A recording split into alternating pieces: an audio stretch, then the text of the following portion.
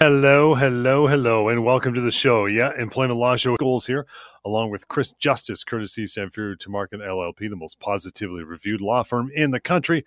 Chris is ready, willing, and able, and armed to answer all of your questions over the next half hour, so bring them on. We are live here on air, taking your calls right now. There is no question too small, too stupid, too large. If it has to do with your work life, where you spend the vast majority of our time, most of us do, right? You'll want to make sure you know the employment laws and employment rights that surround your working life. And the best way to do that is pick up on the show every night and phone in and ask some questions. Don't be bashful. I'm sure there's hundreds of other people listening that are wondering the same thing. So you're doing everybody a good service. We're ready for them. 416-870-6400. That. And if we have time for a couple email, possibly, maybe kind of, sort of, help@employmentlawyer.ca. But Chris, we always start off, pal, with the case of the day. What's cooking on your end, pal? Yeah, so a lot of news coming out is continuing to involve various companies laying people off, terminating employment of various people. You look at places like Adidas, Torstar, Best Buy, Essence, Google. So it just seems like this trend of a lot of these jobs being lost, outsourcing happening, is continuing into the year. And I wanted to sort of bring that up to sort of remind people some of the main things to think about when trying to secure the best severance package possible, and ultimately why it's in, I think, everyone's interest to hire a skilled employment lawyer to do. And so the first reason I think a lot of people should consider hiring a skilled lawyer is to do with the fact that those lawyers will know how to properly calculate severance. A lot of people I talk to might think that they're out a week or 2 weeks for every year they've worked, when in actuality they're out closer to a month or more. And as probably a lot of listeners know, the courts often look at a number of main factors when trying to decide how much severance an individual should get. Things like their age, the role with the company, the length of service, the ability to find new work. But there are also a number of other factors. In fact, more than 100, I think, have been considered by the courts when trying to determine how much severance a non-unionized employee should get. So I think for sure when you've got a skilled employment lawyer, they're going to know the ins and outs and some of the nuances when it comes to actually calculating your severance package.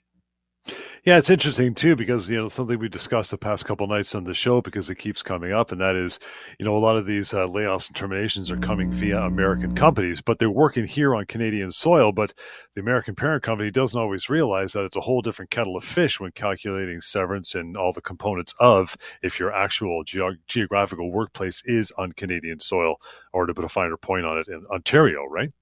Right. And yeah, a lot of these companies that are instituting these layoffs, they do involve people who are working remotely, say from Ontario, but for an American-based company. And as you say, these companies, and in many cases, the lawyers on behalf of the companies aren't always up to speed on all the differences between Canada and U.S. law.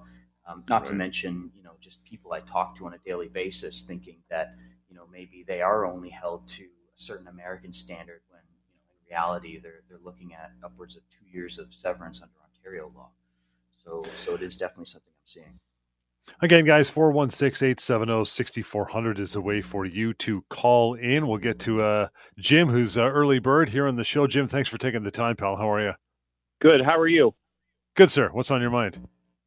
My brother-in-law has been working for a small family business for 35 years now, and they've just recently given him a letter that they're going to close the company in 2 years from now.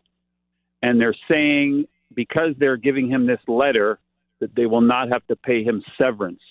And I'm just calling to see if that's true or not. Yeah, no, it's a good, it's a good question. There are definitely situations where a company can essentially fulfill its entire severance obligations simply by way of giving an employee notice. It's relatively rare. There are a few circumstances where it applies. A lot of times companies don't want to do this because, of course, you're telling someone their job's coming to an end. A lot of people may not be as motivated to work for that period of time. And I can imagine that, a lot of people, and in fact, I've experienced this myself, will come to me and think, how is that possible? How can someone give me the notice? Am I owed some kind of payout? Is there any way that I can instead have the company just simply pay me out that time and I'll be on my way? And there are companies, larger companies, where no matter what, in certain circumstances, they cannot fulfill their obligations completely by notice. But you mentioned this is a smaller company. And so those are sometimes the circumstances that are required that don't actually require the employer to pay out any severance. So in this case, it does seem like it could very well be the case that this company can satisfy the full 2 years just by giving them notice. And the basis for that is that you give the person time to find another job. So if someone's given the heads up, say 2 years from now, that you're not going to be in this role, the idea, or the reason that this is accepted is because courts will say, well, now this person at least can spend that time looking for other work, which they have the right to do so, and not be in a situation where, for example, their employment's over and they're left with nothing and their last day is effective immediately without any pay. That's usually where the issue arises. I'm not going to say 100% that is permissible in your brother-in-law's case. However, there are certainly circumstances, and it might be that this one includes those. Okay. Well, that answers my question. That's good. That said, though, Jim, sorry, just to interrupt, Jim. If you want, you can still give us a call. Exactly. There might be a way to negotiate a package on some other basis, rather than just simply accepting the 2 years. It just comes down to the negotiations between both sides, so that's definitely a possibility. This letter also can't be looked at as a constructive dismissal or anything like that.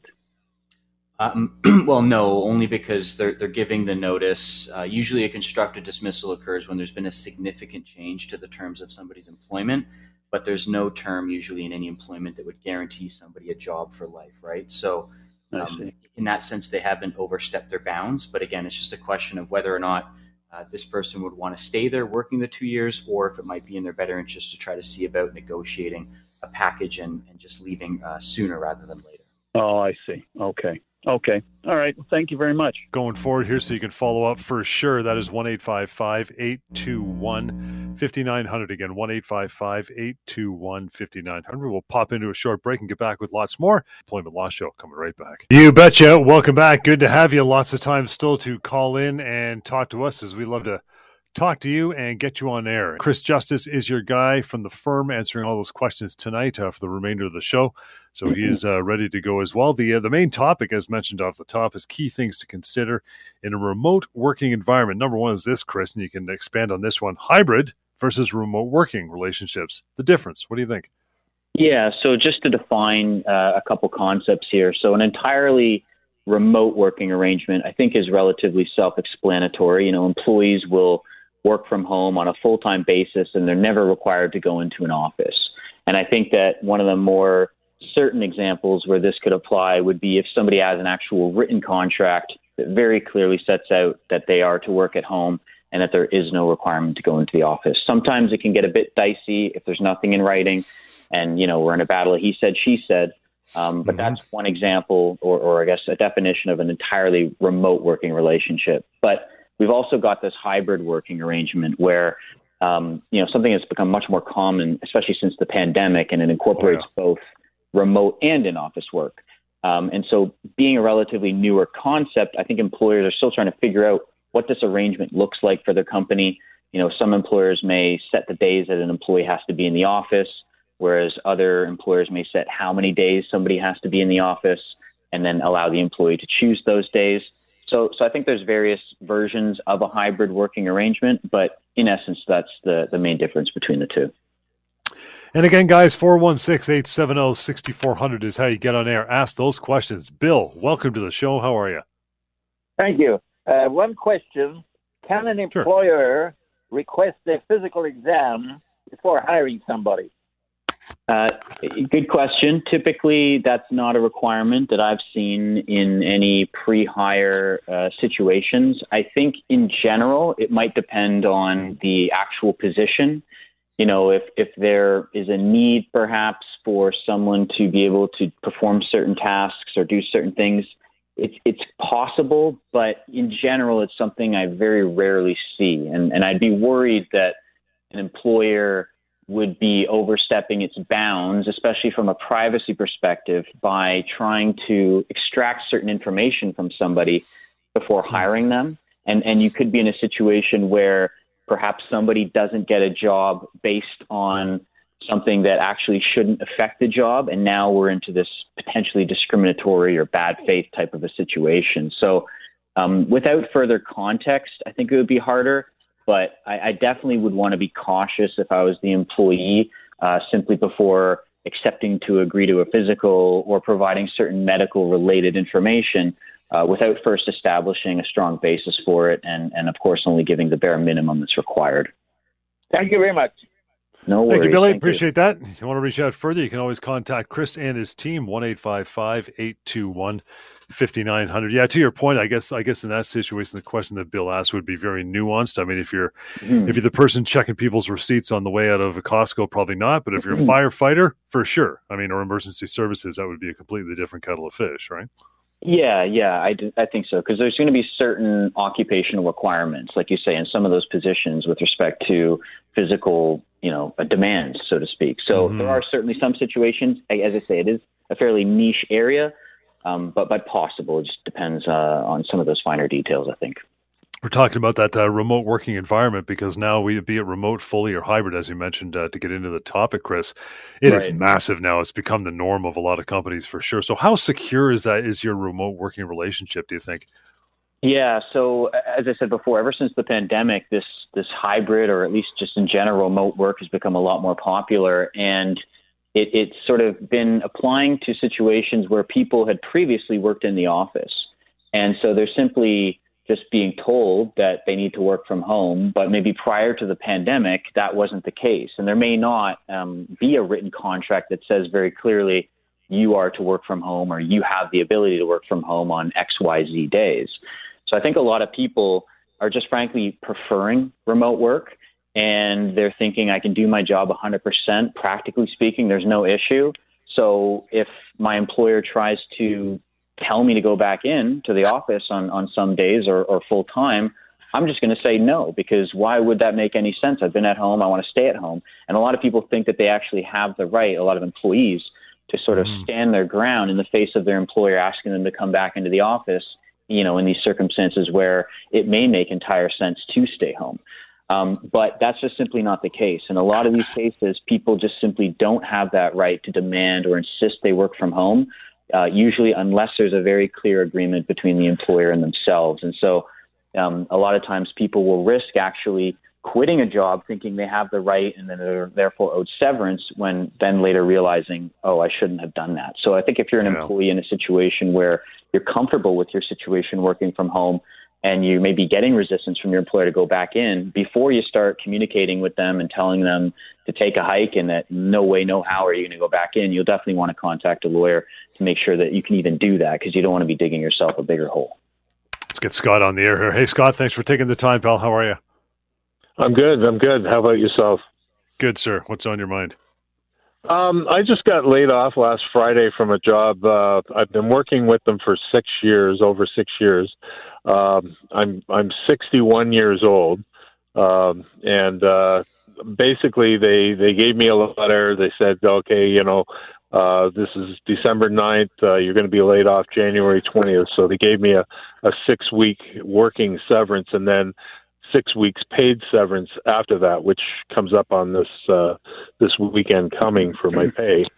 However, and I was one of these people that under duress of needing a job, I had gotten let go from a previous job before I took this one as a truck driver. My license had been suspended because of my diabetes, and my blood sugar wasn't under control as a driver.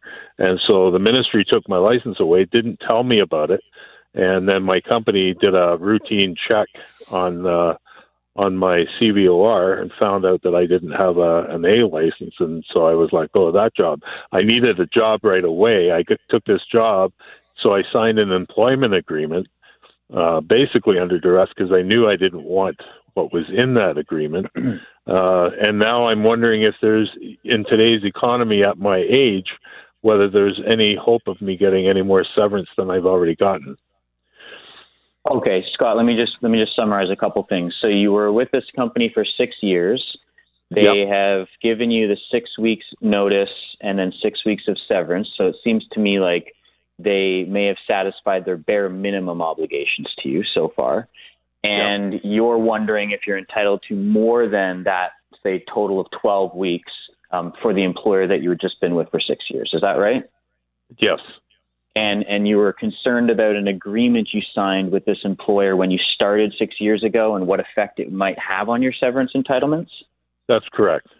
Okay. Well, I will say that there's a good chance whatever contract you signed 6 years ago, if it's got some language in there that relates to termination or has to do with trying to limit your rights in the event of a termination, there's a good chance it won't actually limit your rights.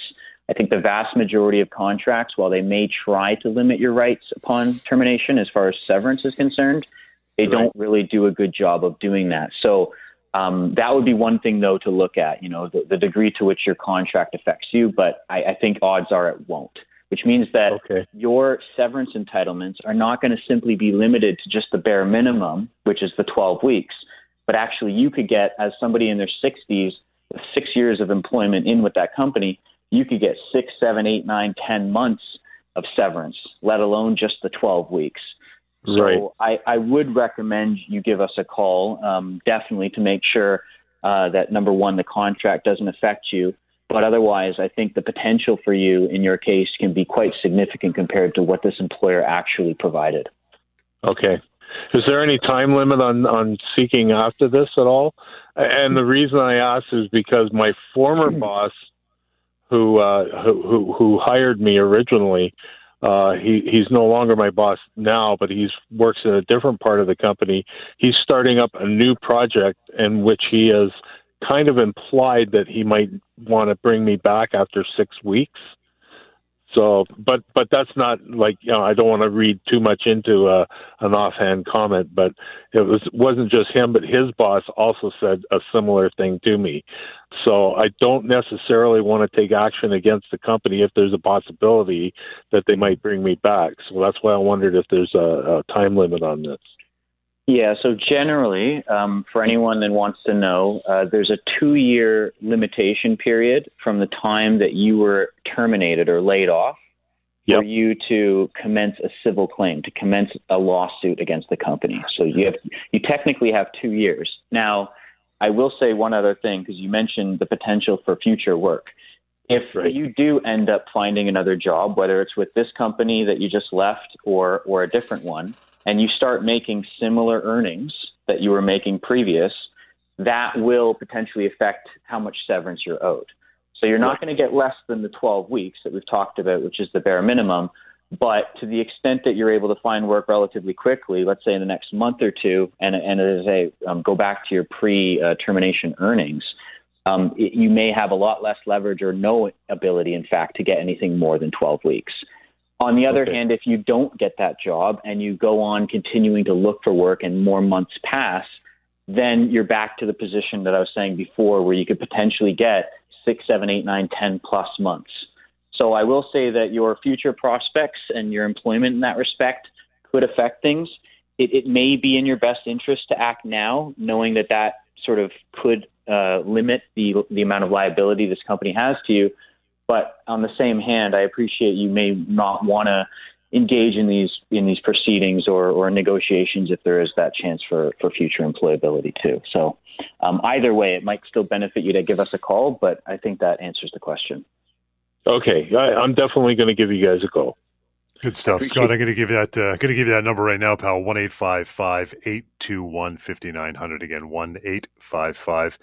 1-855-821-5900. Appreciate the call and your time tonight. Got a few more minutes to go. Probably squeeze in another call if you got some time. In the meantime, considering things to consider: remote work environment. How about the employee tracking software? That's always a phone call you get, huh?